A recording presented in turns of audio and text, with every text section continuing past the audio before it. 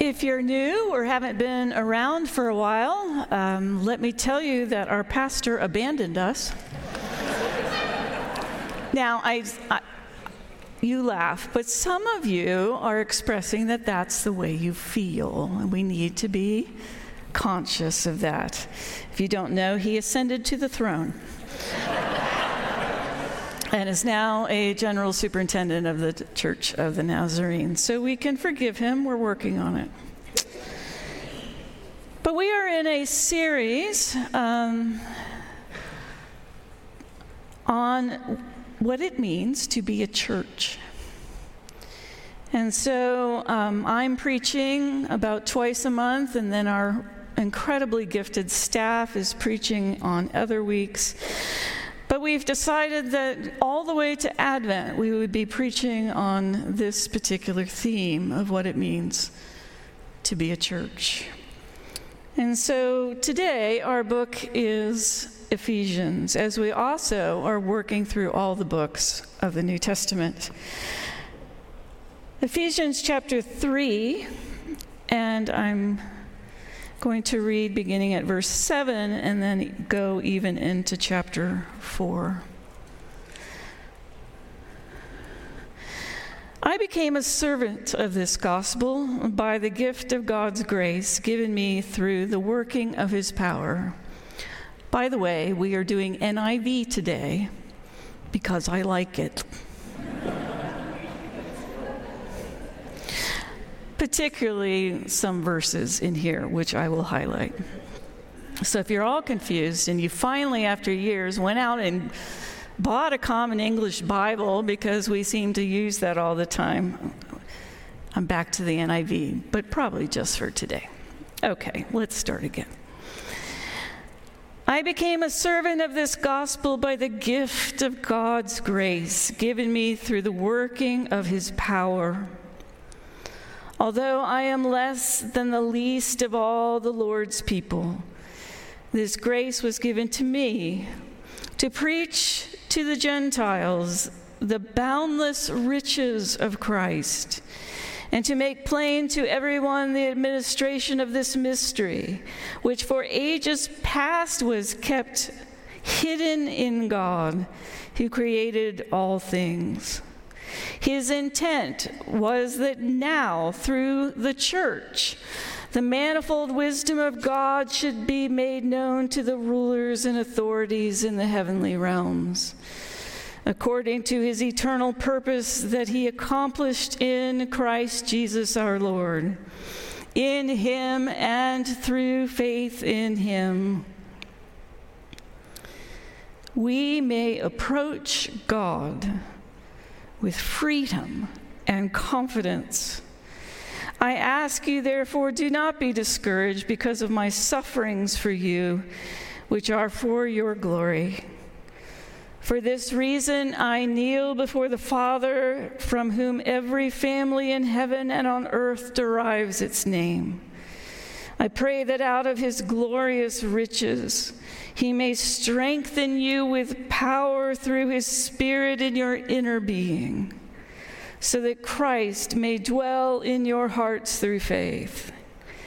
And I pray that you, being rooted and established in love, may have power together with all the Lord's holy people to grasp how wide and long and high and deep is the love of Christ, and to know this love that surpasses knowledge, that you may be filled to the measure of all the fullness of God.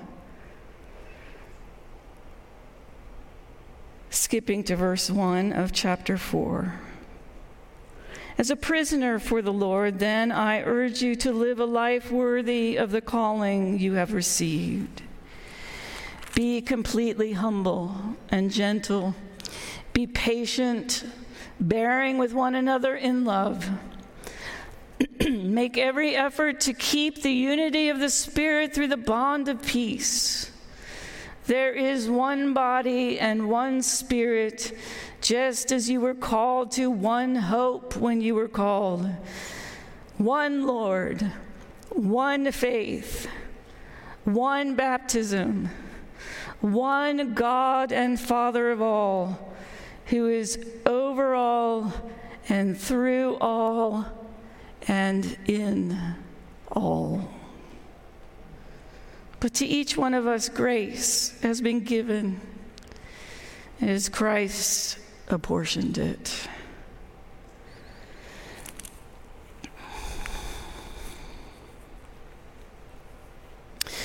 I have some introductory remarks to make at the beginning of this sermon.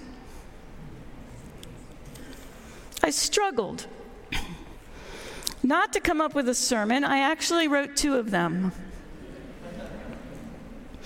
But I struggled sort of like God and Jacob, where Jacob walked away with a limp. 2. Even though I feel strongly now that this is the sermon that I need to preach, I still am wondering whether or not it will make an impact. It is a lot more complicated than the other sermon that I wrote this week. It had 3 points, a great opening illustration, and I half wonder in the end if maybe I should have preached that one. But hang in here with me, okay? 3, I am a really unique person. I should explain that. First of all, for all of you who follow the Enneagram, I am a 4. Some people laugh because they know. A 4, let me explain to you, is somebody who desires to be unique. Unique in sort of depth and contemplation and connection with the earth and the arts. I am unique.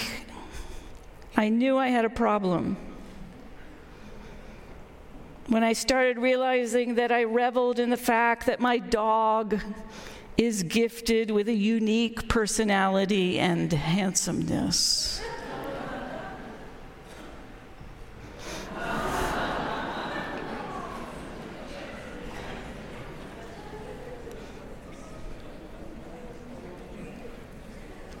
I mean, that's really bad when you revel in the fact that your dog is unique, right? What I probably mean is that I've never felt like I fit anywhere, not completely. I played on the boys' Little League team when I was 10 years old. I played the trumpet in middle school when all the other girls were flautists and clarinetists. I was only one of 2 women religion majors in my class in college. The other one became a missionary. I was unique in my seminary classes, which consisted of a sea of male faces. I was the only woman pastor on my district in Maine in 1989.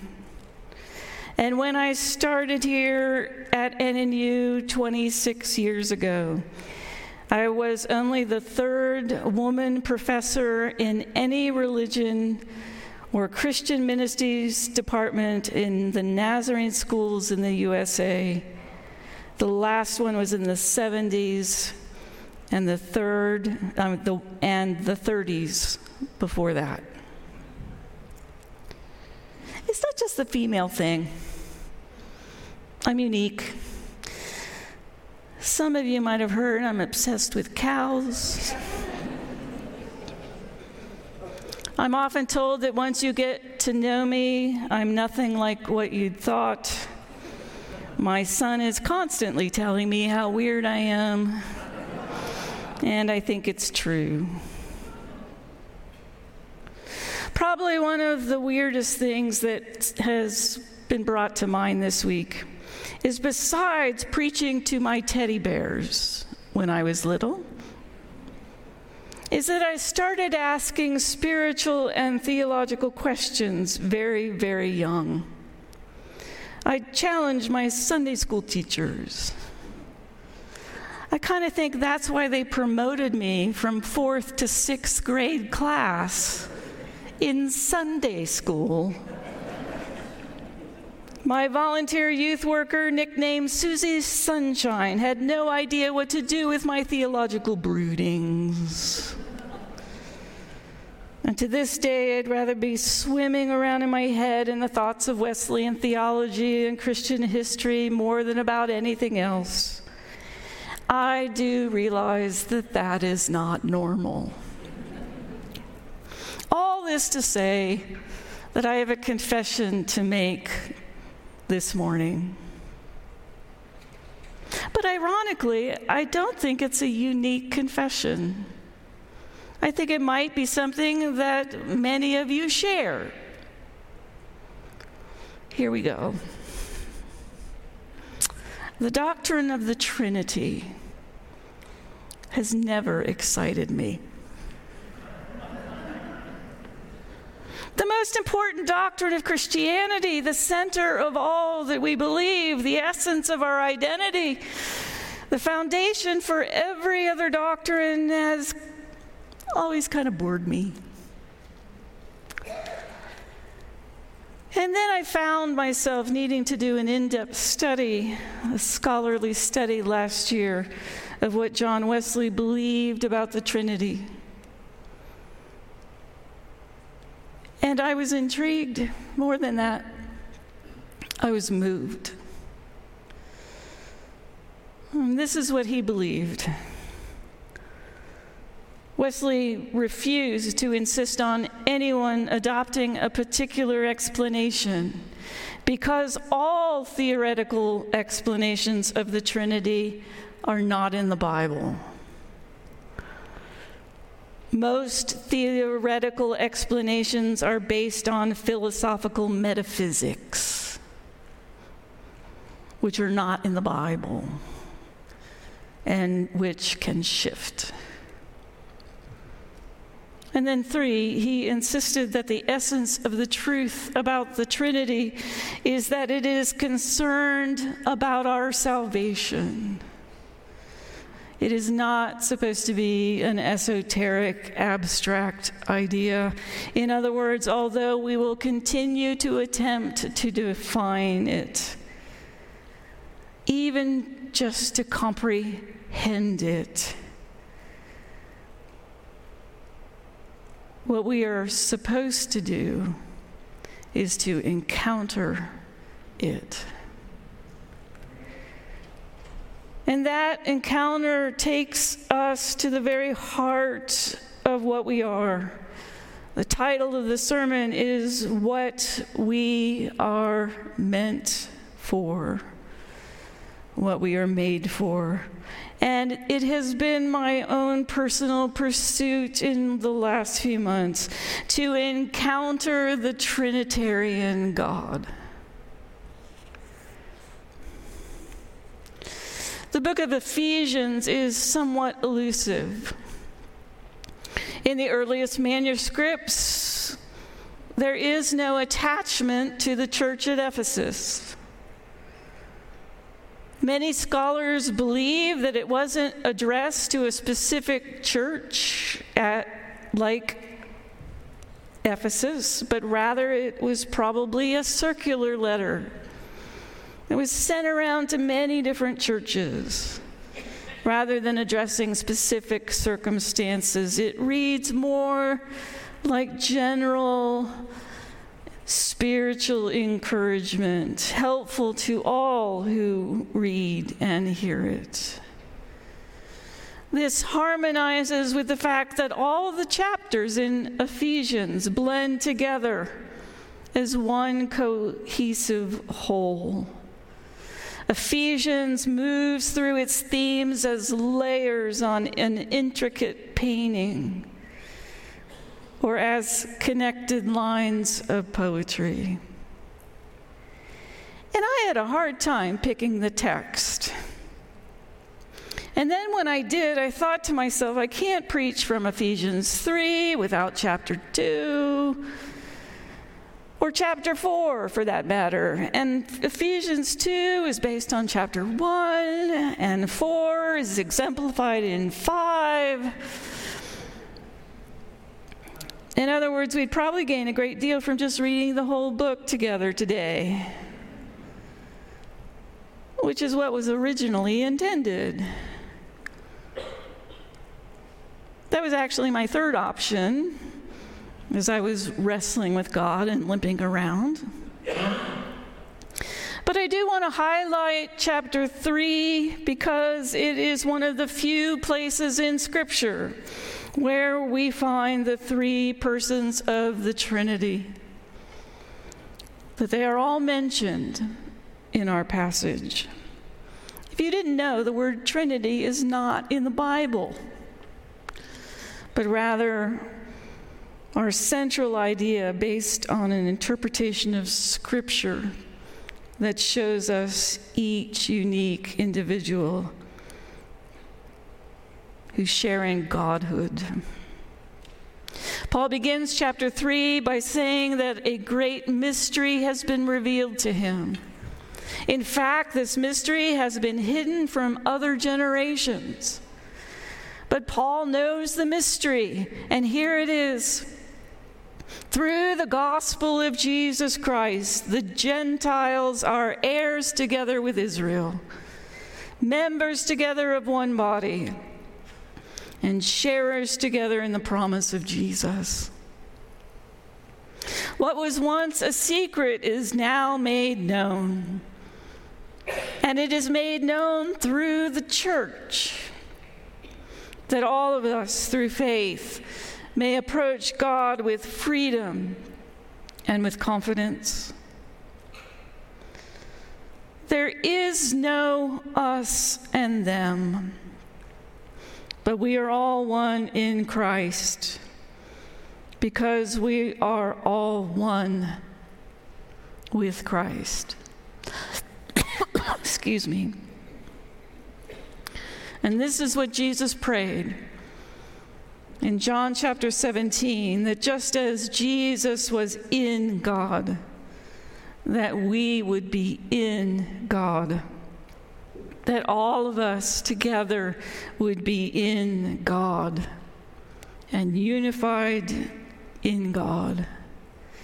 And I will be bold enough to say today that this is what we were made for. I am convinced that we are created for relationships, deep, life-giving relationships. Many different disciplines understand this: psychology, sociology, anthropology. But particularly in theology, we are created in the image of God. And Wesleyans define the image of God as the capacity to love and to be loved in relationships.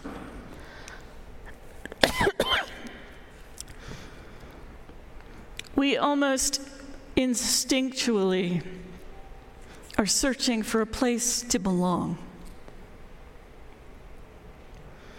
I believe that the great plague of our day is loneliness. Even though we are connected, particularly through technology, as never before, even though we know everybody's business and hear everyone's opinion and are bombarded by constant advertisements about what will truly satisfy us, that then lead us to the fear of missing out. We have never been lonelier, or more isolated, or more depleted of life-giving relationships.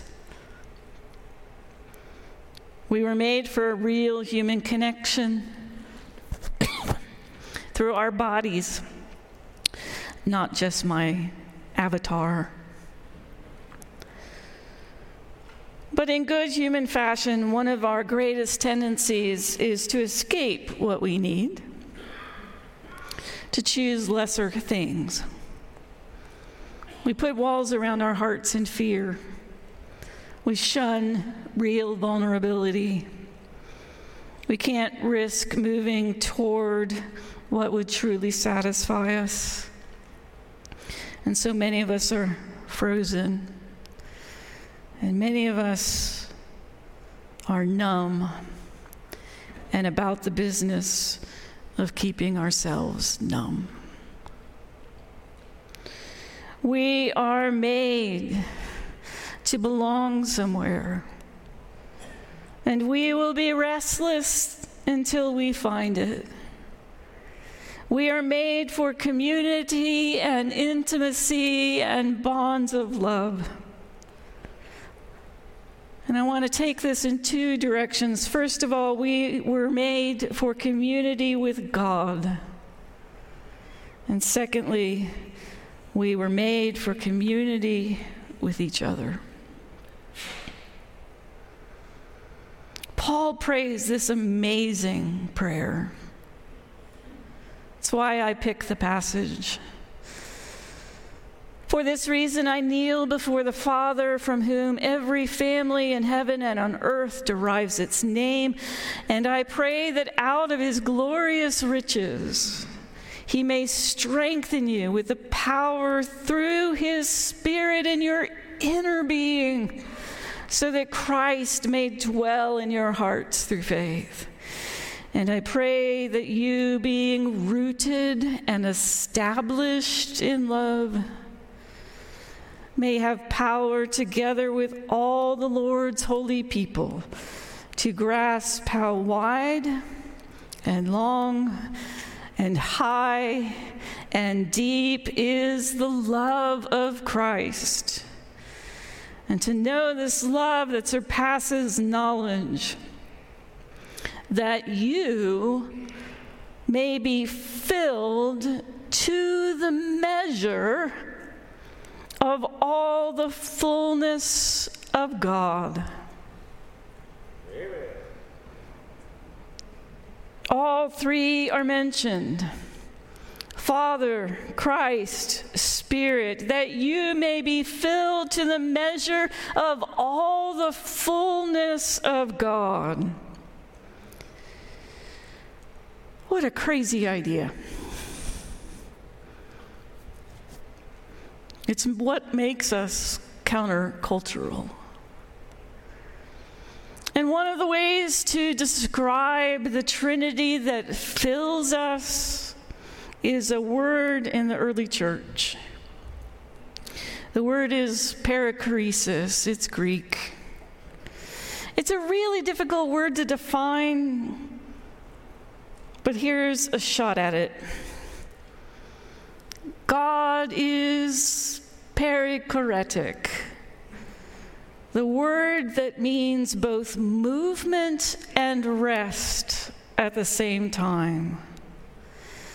In the Trinity, we imagine the persons mutually resting in one another and dancing around with each other, which I have a slide for that.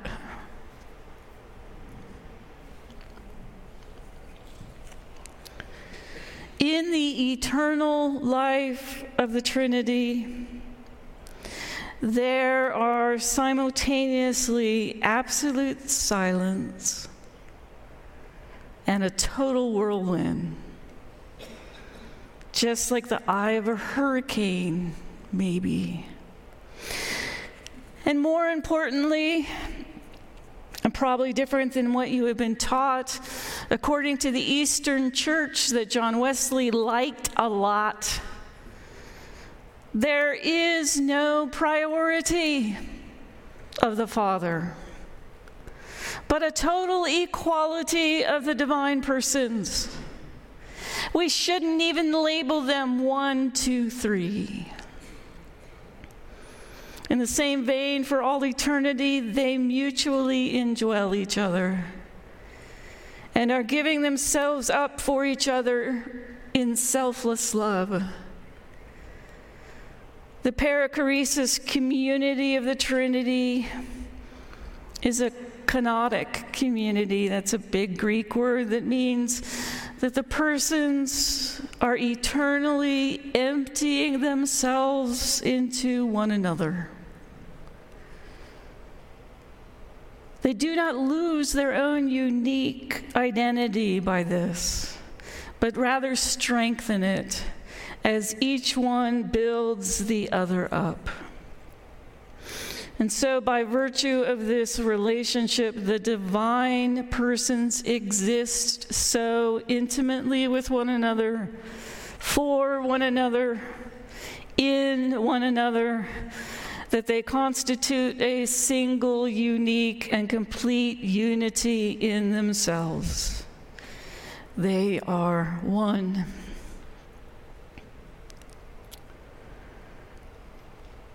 Wow. That's a lot to take in. But I want to explain it to you because of the next point. Here's the most powerful part of this idea of perichoresis. They are not a closed system. In other words, this God created, infinitely loves and seeks to fully save us by including us in the dance and in the rest. This God is an open, inviting, uniting, integrating community that invites us to be in them as Christ is in God. If sin is the separation of God's human creatures from their eternal source of life, then full salvation lies in our inclusion into the community of God's eternal life. The mystery is this: Jesus takes us, no matter who we are, into an intimate relationship with God through the Spirit. As we attempt to abide in love, we abide in God, and God abides in us. That you may be filled to the full measure of all the fullness of God. Whew. I should give you a break, but on we go. Another Greek word, theosis. It's a word that's used often in the early church. It's also hard to define, but here's a stab at it. God came down to be like we are, so that we can be taken up into God and be as He is. God in Christ became human, that we might become like God. John Wesley was familiar with the word theosis, and he translated it a bit. It's the idea of sanctification. Maybe you've heard of that. You see, for what God assumes, God sanctifies and makes holy. We are participating in the eternal life community of God, and in that we are made holy. but a reminder that you wouldn't hear from every sermon. I think that's why you keep asking me to do this. When we are participating in God and joining the dance, we are not lost. We are found. We do not lose our own unique identity, but are strengthened to be expressions of our full humanity. Unlike some mystics in the Middle Ages, we are not consumed into God, into nothingness. We are not erased. We are embraced and accepted and loved and transformed into all that we were made for.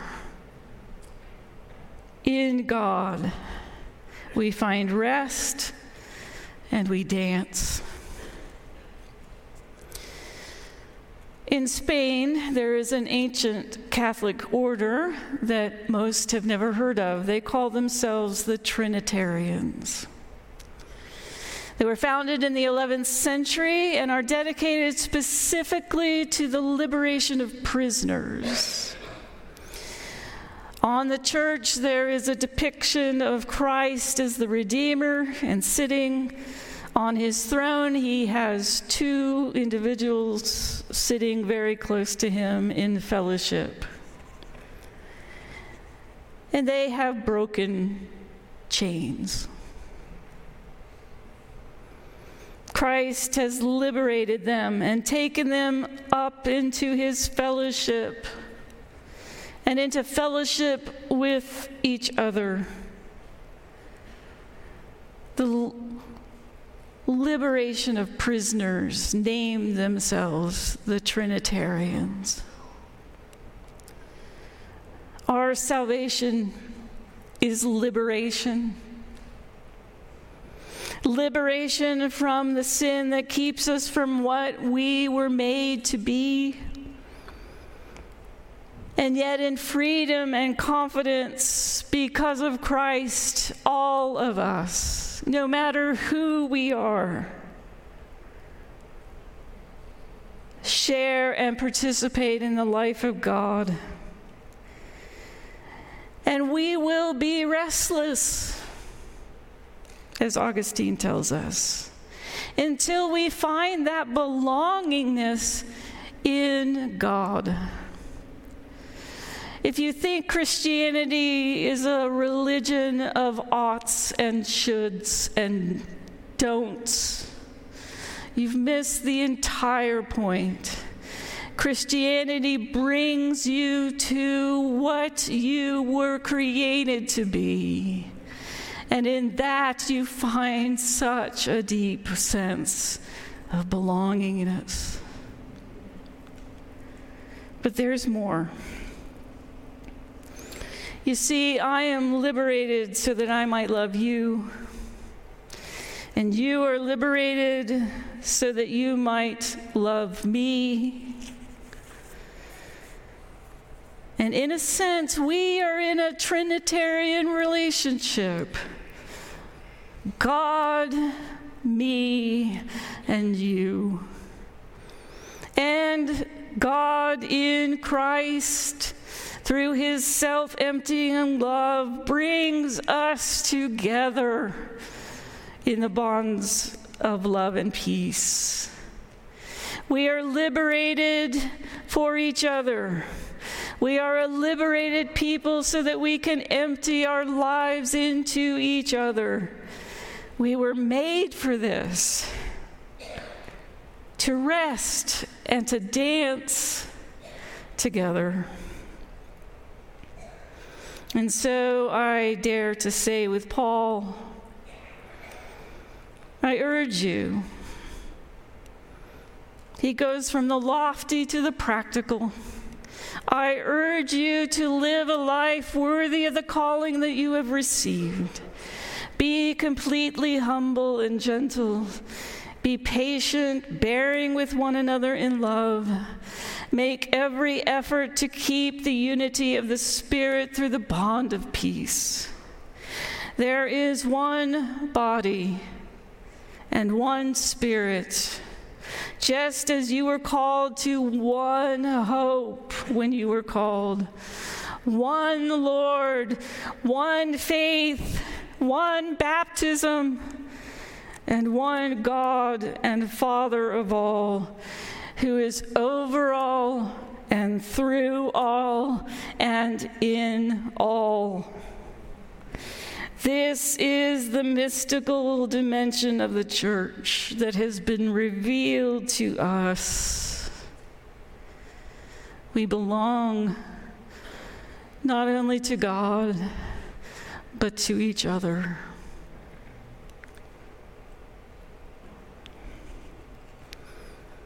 To rest together, to dance together, we are church.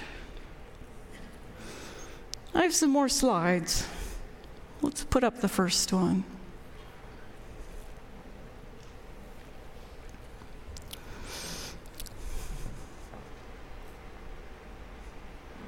Well, that's self-explanatory, isn't it? I just am, this unique weirdo who doesn't feel like she belongs anywhere most of the time. When I go out after church, you are resting with each other and you're dancing with each other, but there's a problem that I see, not to be critical. You form yourself into circles so that you can talk to each other and ask about each other's week. It's good stuff. It's what we should do. The problem is you probably talk to your friends and never talk to anyone else because you got the ritualistic circle making. One of the loneliest places in the world is to be in a church and not in a circle. I don't want us to look like that. I want us to look like the next slide.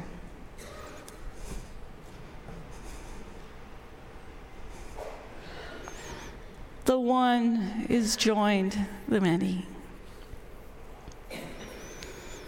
It is only because of God and His Spirit that we are church.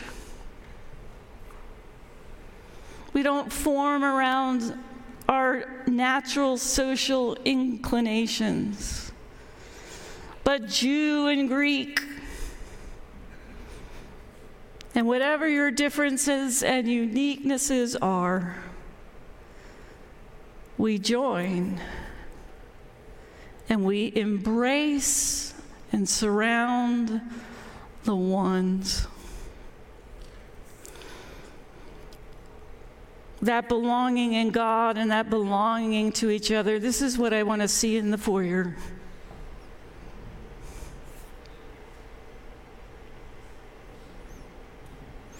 Now, don't take this too literally. I don't want Ralph Neal jumping on somebody's back after church. But this is a representation of that dance of God that we all belong to. People who teach preaching say that you need to give people something to do at the end. Do foyer differently today, just once. Try it out, see what happens.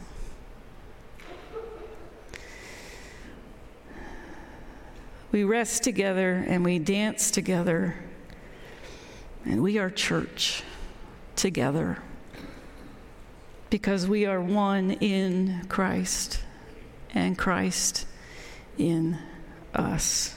Let's sing our anthem. If some of you want to dance, we won't look. It's okay. Won't you stand as we sing, Build Your Kingdom Here? And this is a prayer, but it's also a really fun prayer, so feel free to dance. Nazarene Church before, have ya? Here we go.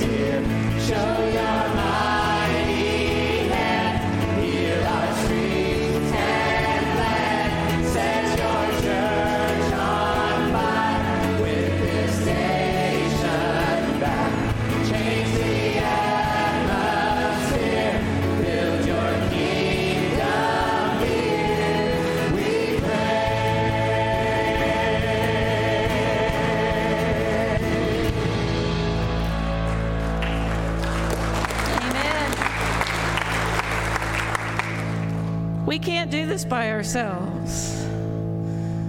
In fact, it seems a bit impossible to accomplish what God set out for the church. But let me remind you, in form of a benediction, now to Him who is able to do immeasurably more than all we ask or imagine, according to His power that is at work within us. To Him be glory in the church and in Christ Jesus throughout all generations, forever and ever. And all the people said, Amen.